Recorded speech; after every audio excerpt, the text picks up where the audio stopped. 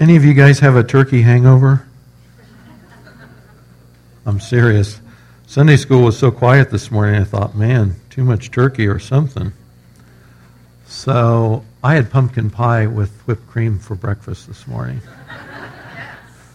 Right? It was delish. What a great way to start. Hey, yeah, so hopefully our thinking caps are on, eyes are open.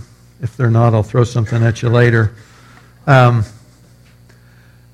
One of the things that I appreciate that God does for us in the Scriptures is He tells us things He's going to do, things He's up to, things that are coming around that it would be good for us to know before they occur. So sometimes He warns us, right? Sometimes He foretells things that are going to happen in the future, people, places, things, events.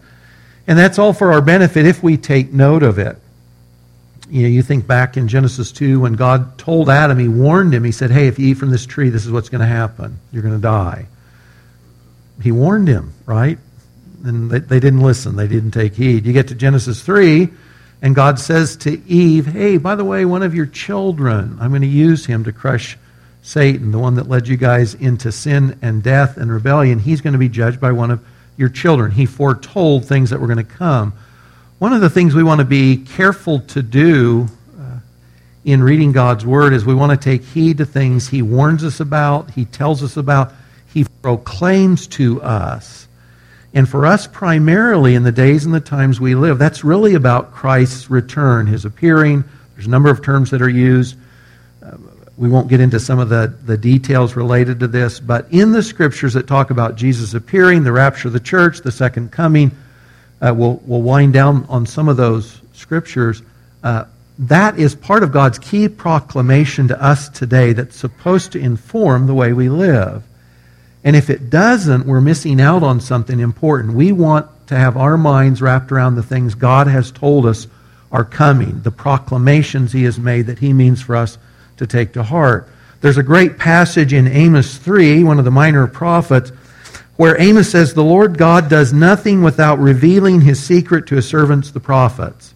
God was going to do something. He'd tell the prophets. They would tell the people. They would warn them. They would make that proclamation. He expected them to take account of that, to sort of set their clocks or their personal agendas by those things He said were coming up. And we want to make sure we're doing the same thing. We're in week 3 of that series called Awaiting the King as we're thinking about Christmas and the Incarnation initially. And we're going through those Old Testament books that occurred around the time of the Judges. You remember terrible days, dark days. We've already been through the end of the book of Judges. Everyone did what was right in their own eyes. We've been in the book of Ruth. We're going to be in 1 Samuel this morning, at least to start.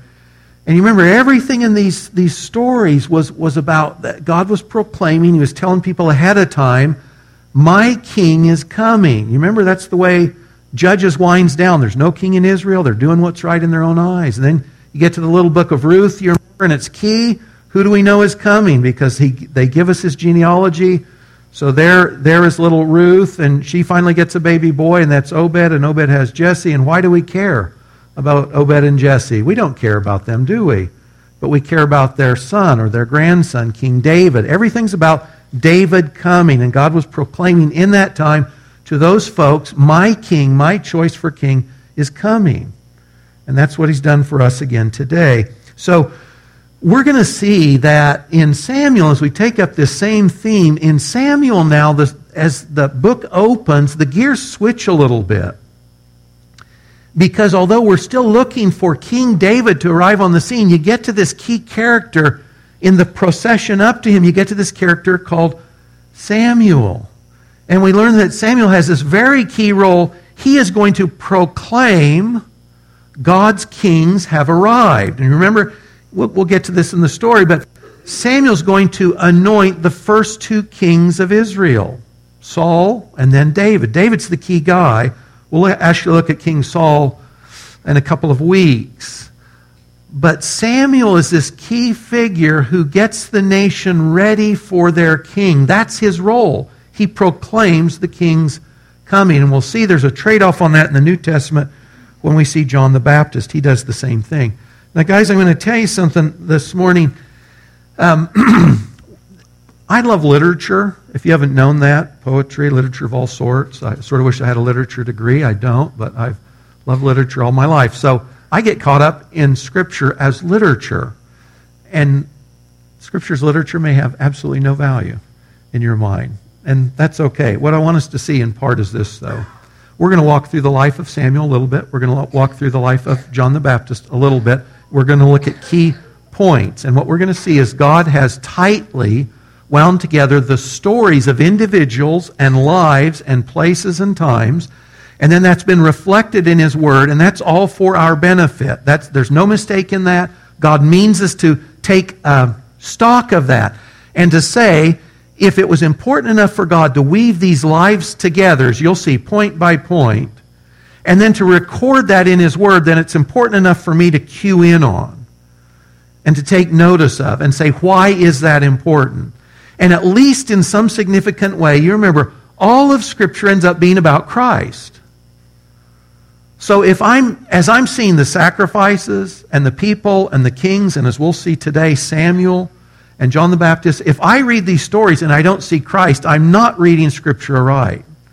You know, even when you read Leviticus and people, who start to read through the Bible in a year and they've never read the Bible and they get through Genesis and Exodus, maybe even all the stuff about the tabernacle, but once they get to Leviticus, what do? They typically fall out, right? It's all sacrifices and it's how do you do one thing and another, but what's Leviticus really all about?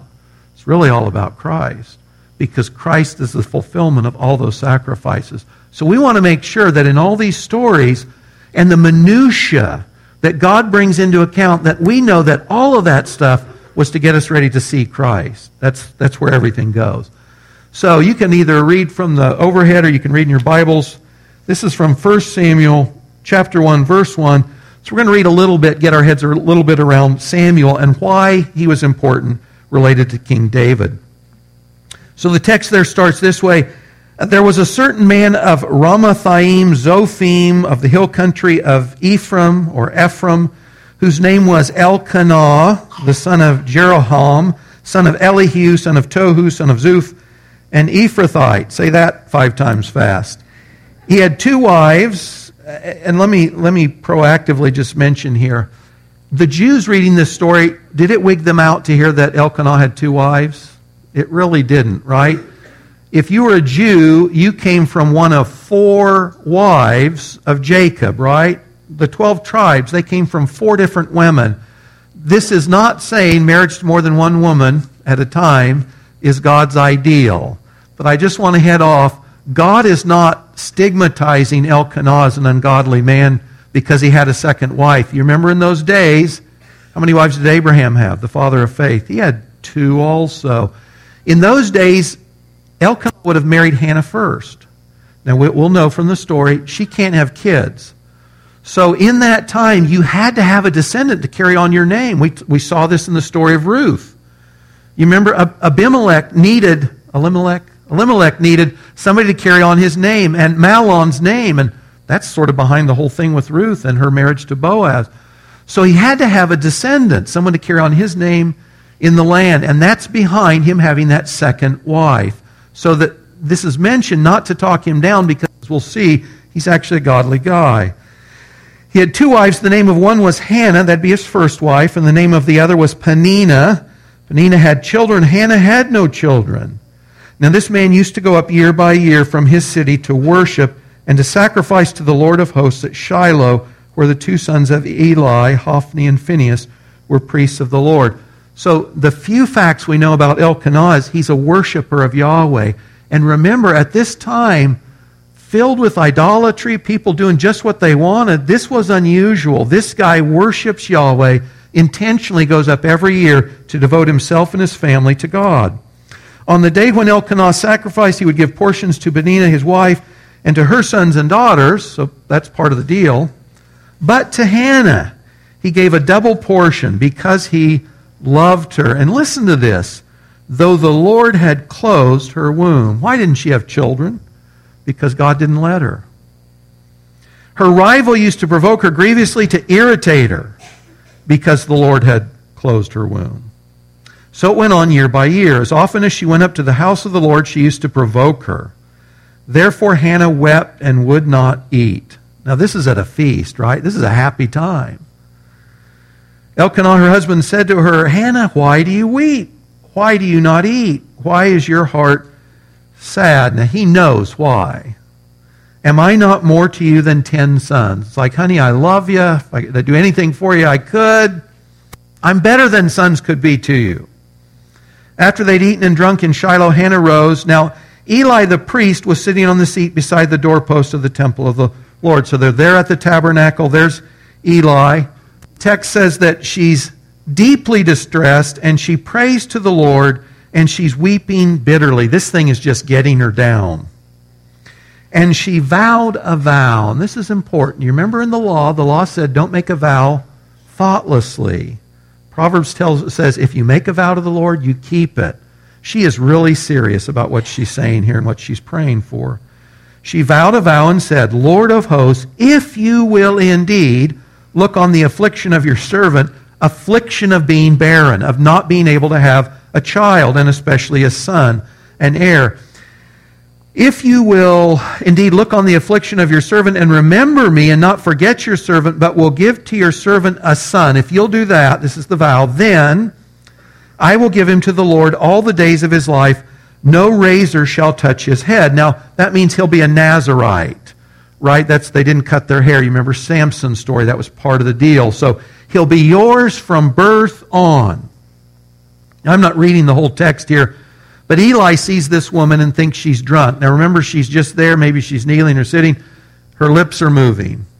Now, what does it say about the times they live in that he thinks she's drunk at the tabernacle? Can you imagine if you came into the Lion and Lamb and saw someone and you say, they've been at the bottle again. That's just normal. That was the condition of the times they lived in. She says, hey, no, that's not the deal. I'm pouring my heart out to the Lord. I'm afflicted in my soul. This is my prayer. Man, Eli's thrilled. So he blesses her in Yahweh's name, asking God to answer her prayer. He doesn't even know what it is. Well, it says they rose, skipping down to verse 19, they rose early in the morning and worshiped before the Lord. Then they went back to their house at Ramah. Elkanah knew Hannah, his wife, and the Lord remembered her, hadn't forgotten her, right, but was now answering her prayer. In due time, Hannah conceived and bore a son. She called his name Samuel, for she said, I have asked for him from the Lord. And that's what his name means, asked. So real briefly, the story then of Samuel becomes, she has the little boy, she gives him the name Samuel, and then he's only with them for a short time because her promise was, as soon as I can, I give him back. And so basically that means as soon as he's weaned from her. So he might have been 3, he might have been 4, it's hard to say. He would have been a little older than most kids are weaned in the cultures today. But he's a little fella. Hannah takes him back to Eli in the tabernacle and says, I'm making good on my vow. This is what I prayed for, this little fella, Eli. Here he is. I'm giving him to you, and he's going to be raised there at the tabernacle with Eli in God's presence. I'm skipping ahead through some of the narrative you know. Basically, God starts speaking to this guy when he's a little guy.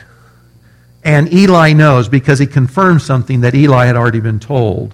But basically, as he's growing up, Israel knows God speaks to this guy named Samuel. And God tells him things. And we know that Samuel is not just a priest, but he's a prophet. And in fact, we know he'll become the last judge in Israel's history. He's the last of that line. Now, it's his role, and I'm not going into all these details, but it's his role. He's the one that finds Saul, or Saul finds, as it were, when Saul is out chasing some lost donkeys.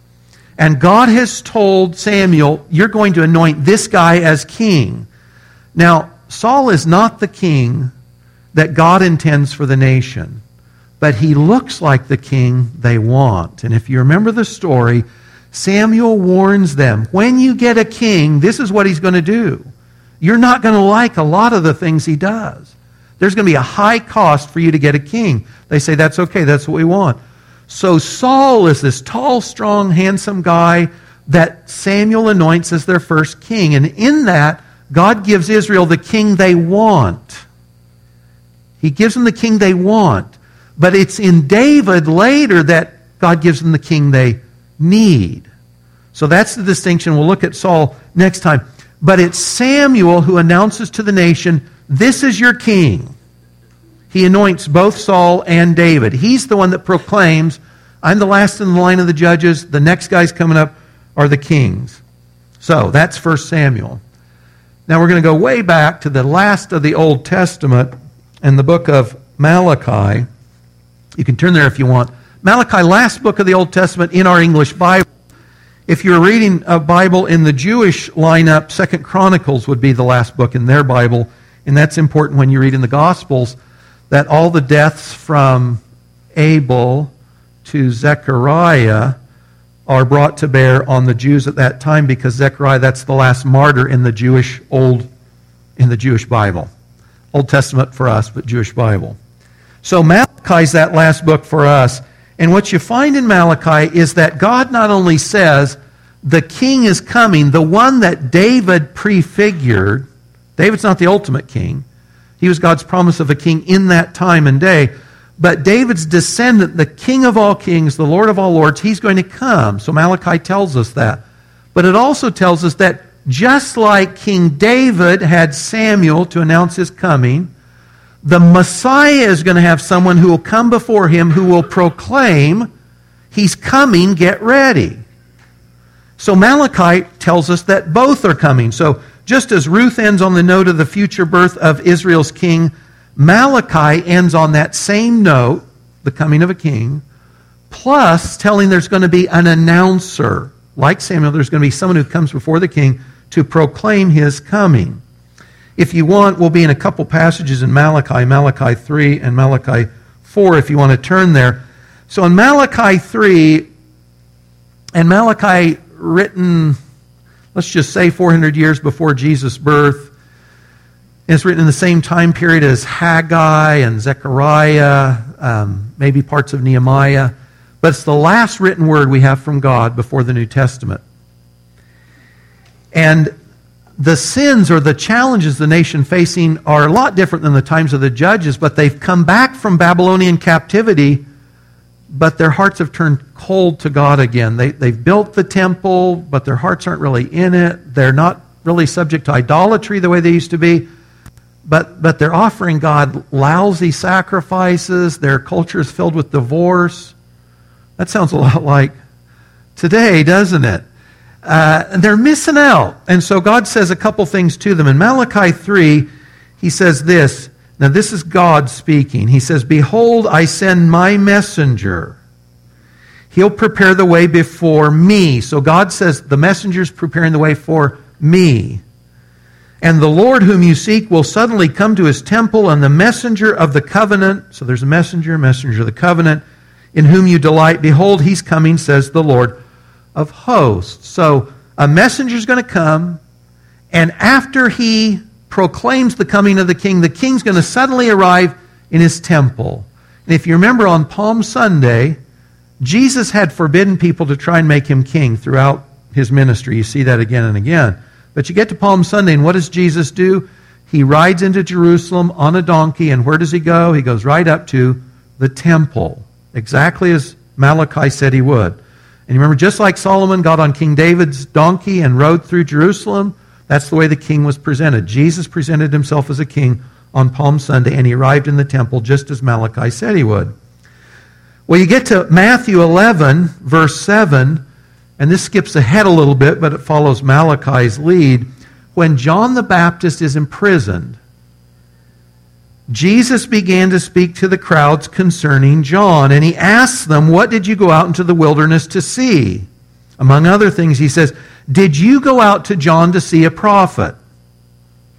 And he says, "Yes, I tell you, and more than a prophet, this is he of whom it is written. John is this person." And he quotes Malachi 3, "Behold, I send my messenger before your face, who will prepare your way before you." That means Jesus is claiming, based on John, based on Malachi, I am God who's arrived at his temple.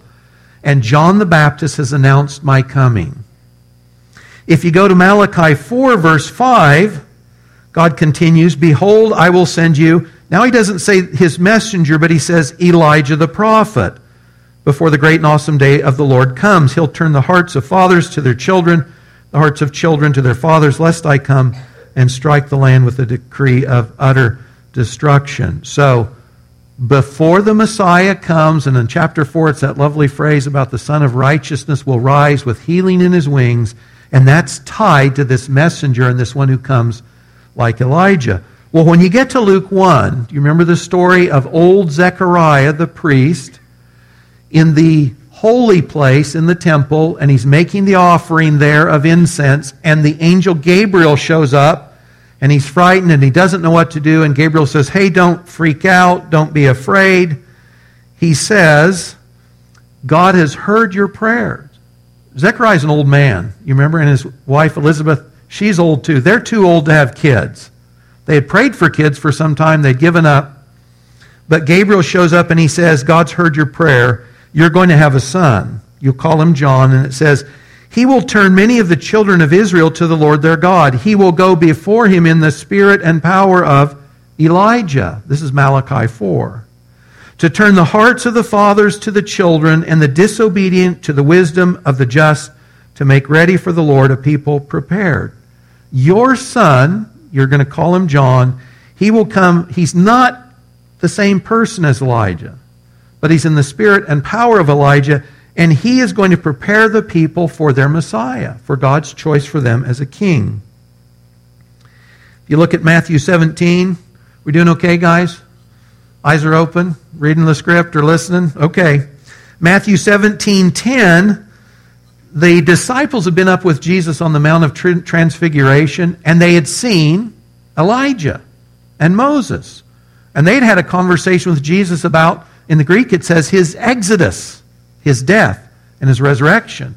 And you remember as they came down, Jesus said, don't tell anyone about this until after my resurrection. Now they've just seen Elijah, and they're confused. And they say, well, hold on. We understood that Elijah, and this is what the scribes teach, will come before the Messiah. So we just saw Elijah, and he went back up to heaven. We know you're the Messiah. What's the deal? What gives? We're confused. Jesus says Elijah does come, and he will restore all things.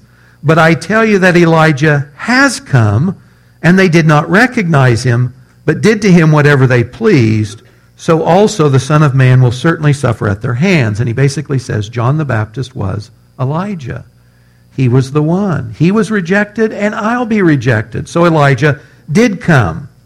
And last, let me give you this. This is from hundreds of years before Malachi, but I think it's an important one related to John and his role.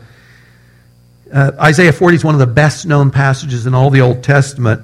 In part it reads, a voice cries in the wilderness, prepare the way of the Lord, make straight in the desert a highway for our God. There's a voice crying in the wilderness, get ready for your God. And when you turn to John's Gospel, you see that same theme brought up.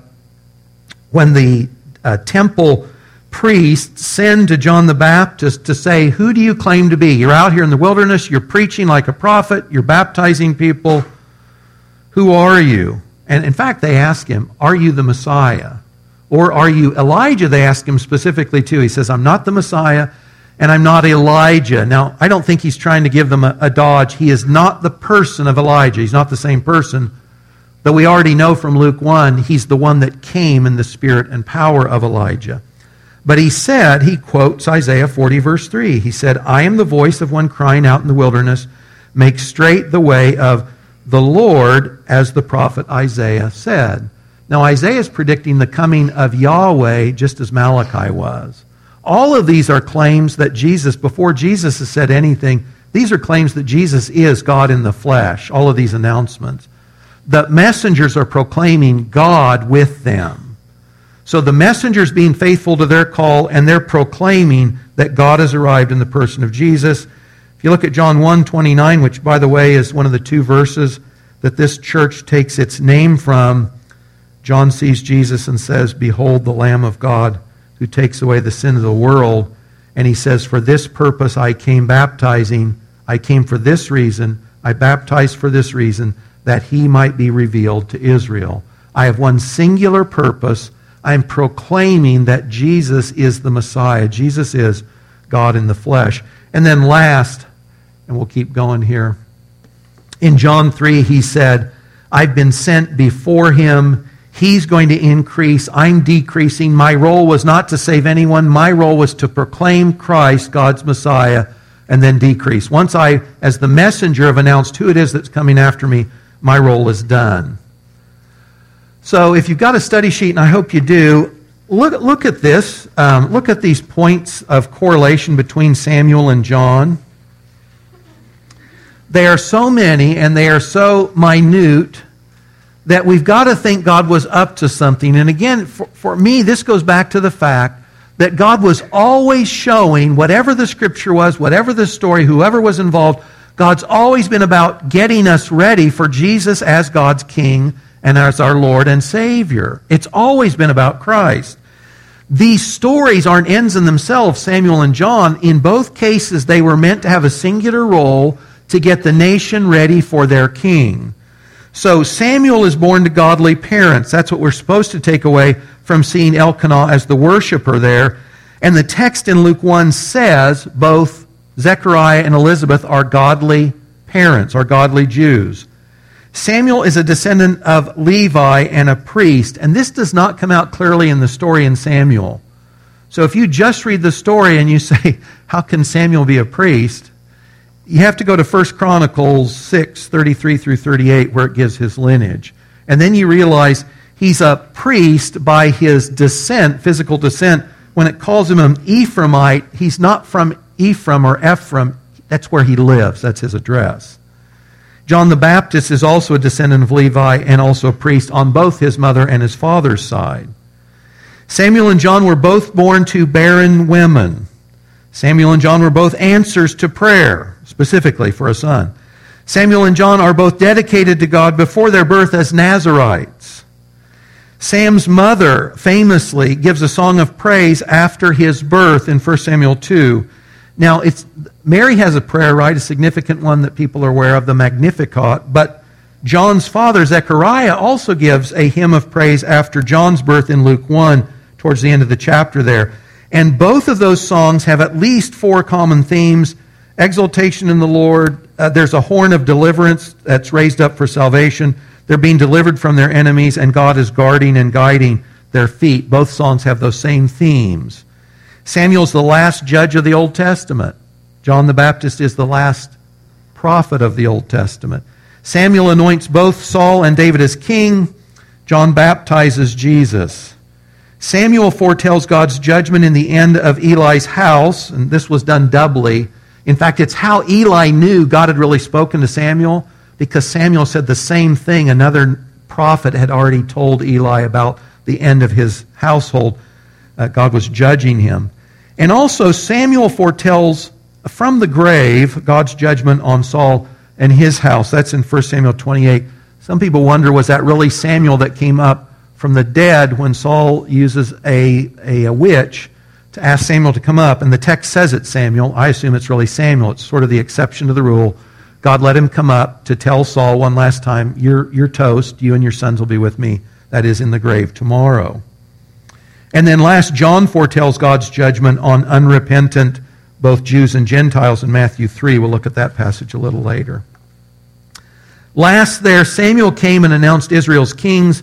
John came in the spirit of Elijah and announced Jesus' presence. Point-by-point correlation. Now, related to Elijah, some think because of Matthew 17 that Elijah still has a future role to play. Jesus said Elijah does come and he will restore all things. Sounds like a future promise. It's really not clear, frankly. If you're looking for another appearance of Elijah, Revelation 11 and one of the two prophets that's in that chapter might be a good bet, but on all of that, it's simply not clear enough to hang our hat on anything.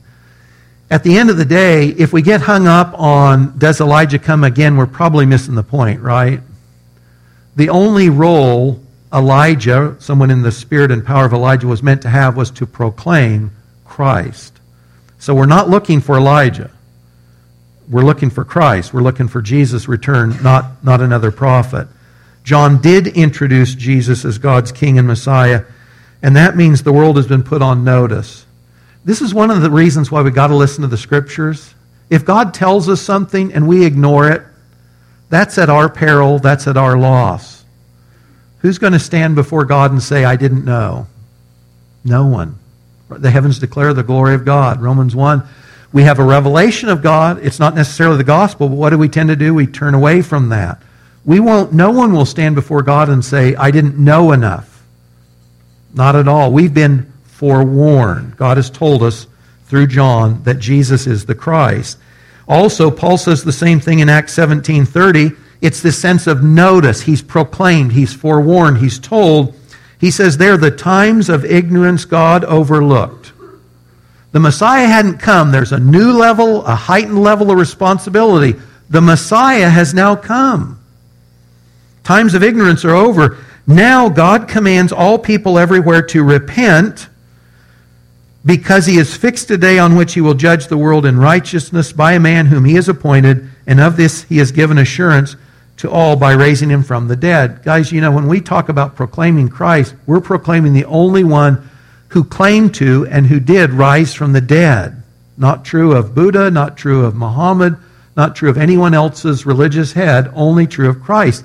That was God's stamp. This guy is it. He didn't stay dead. He rose from the dead. So the world's on notice, as are you and I. So what? You got the literary points. Man, we get it. Now Samuel's a precursor to John. David's a precursor to Jesus. Okay, what do we do with that? Let me offer three things, and these are my three major takeaways. You might have some others. These, by the way, are on your study sheet. We should be, like John the Baptist, introducing Jesus to as many people as God allows or provides. Now, we're not John the Baptist, and I get that, and I'm good with that. And you might even say, I am not an evangelist by gift, and I'm good with that too. I have no problem with that. When I was an early young Christian, I thought I was an evangelist. I thought God was telling me, Mike, you're an evangelist. And you know what? I am not an evangelist. I've worked hard at sharing the gospel with people. Off the street, hitchhikers, you name it. It was all good. Kathy was very gracious to the people that would come into our home. And I said, well, we're having these guys for lunch. Okay. The guy says, I would take my hat off, but I haven't bathed in a week, and so I'm going to leave my hat on. We're like, we're good with that. But it was just to share the gospel. But guess what? I've seen very few people personally come to Christ through my witness. But I've worked at it because I think I'm responsible to do that. I think all of us are responsible to do that.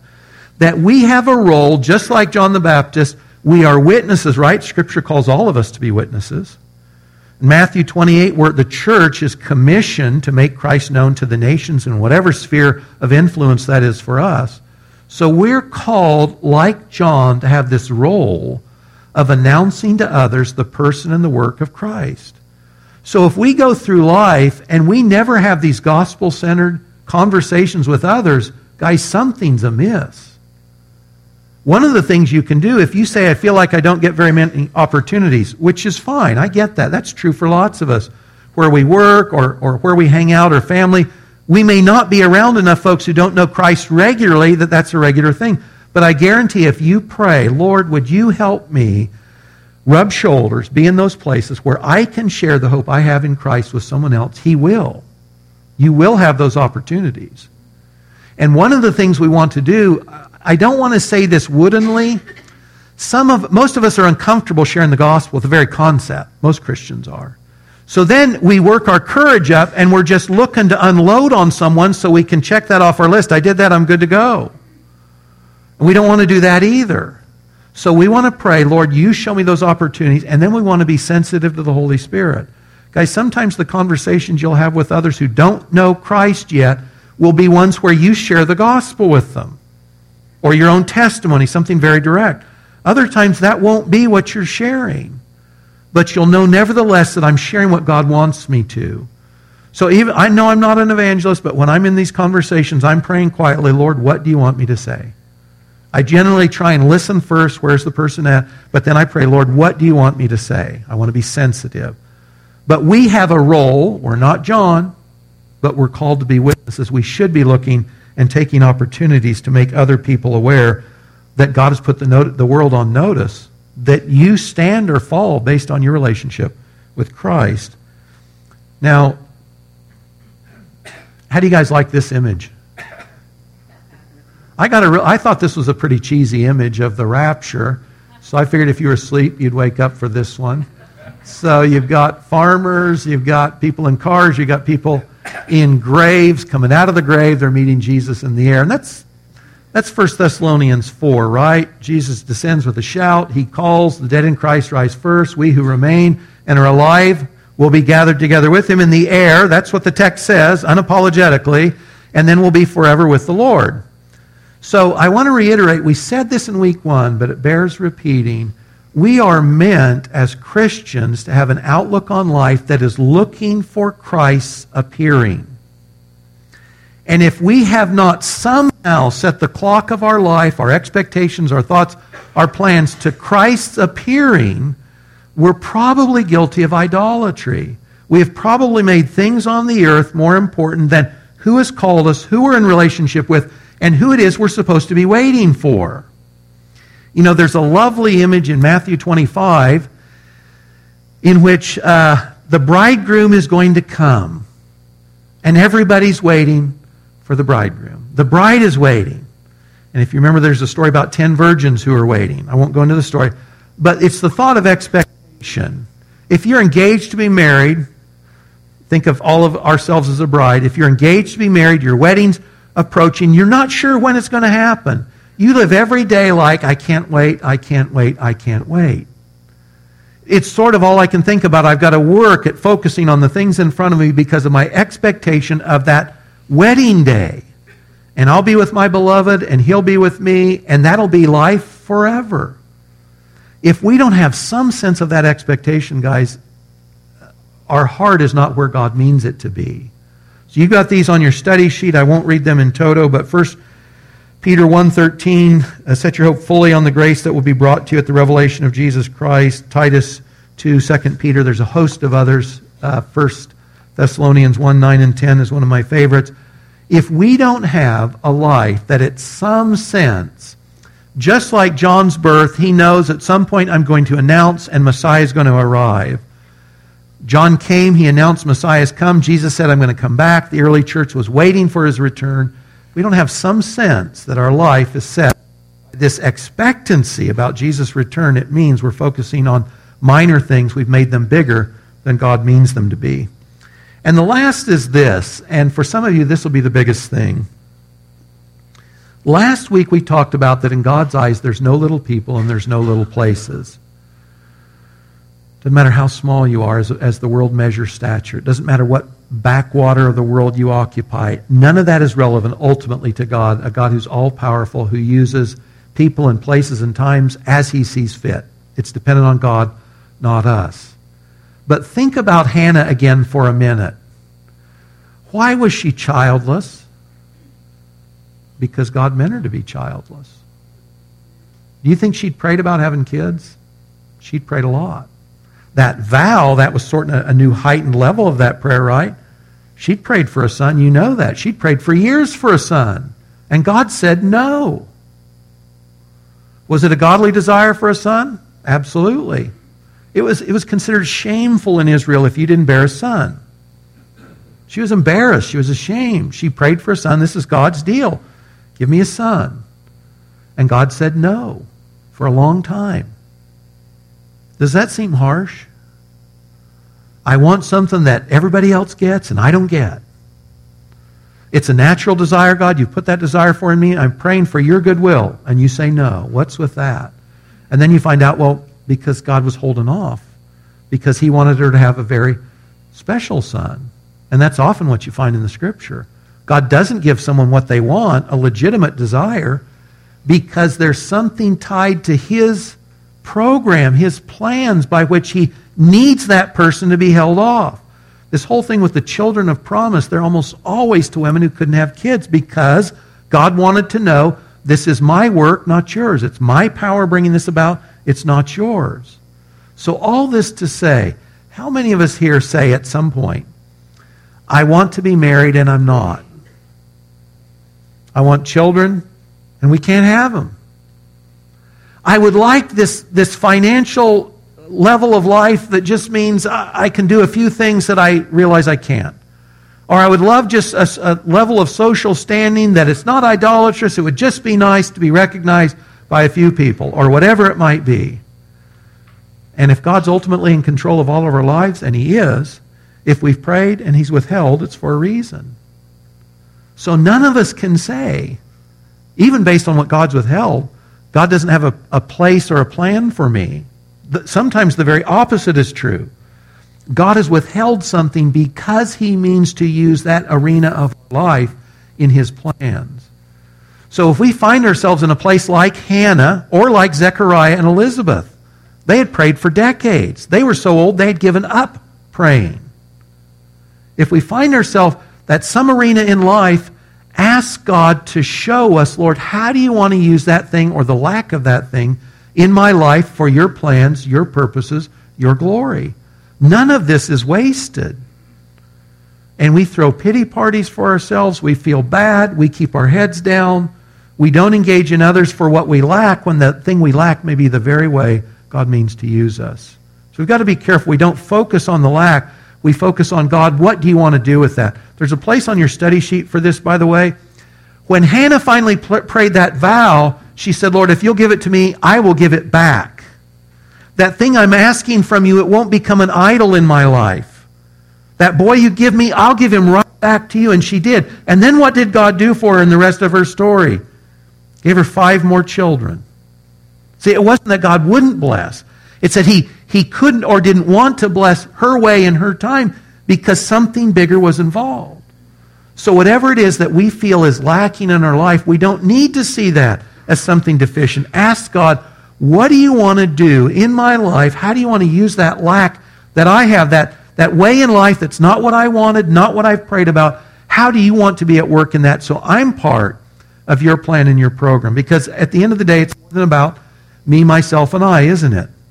Everybody's relationship is tied to Christ. That's what we want to nail this down to. We're looking for Christ. We're announcing to others the person and work of Christ. And we're seeing the lack in our own lives as avenues by which God ultimately wants to honor Himself. It's about Him ultimately, not about us. Father, as Christmas and the remembrance of Jesus' incarnation comes upon us, would you help us to look outside our own lives, our own sense of either blessing or lack? Would you help us to look for the opportunities and the people that we can share the hope we have in Christ with? Would you help us to give you, Lord, the points in our life that feel like painful absences, give them to you and ask you simply, whether it's an asset or a lack, to use us to glorify yourself, to focus our own lives and hopes on Christ, and to point to others to Him as well. In Jesus' name, amen.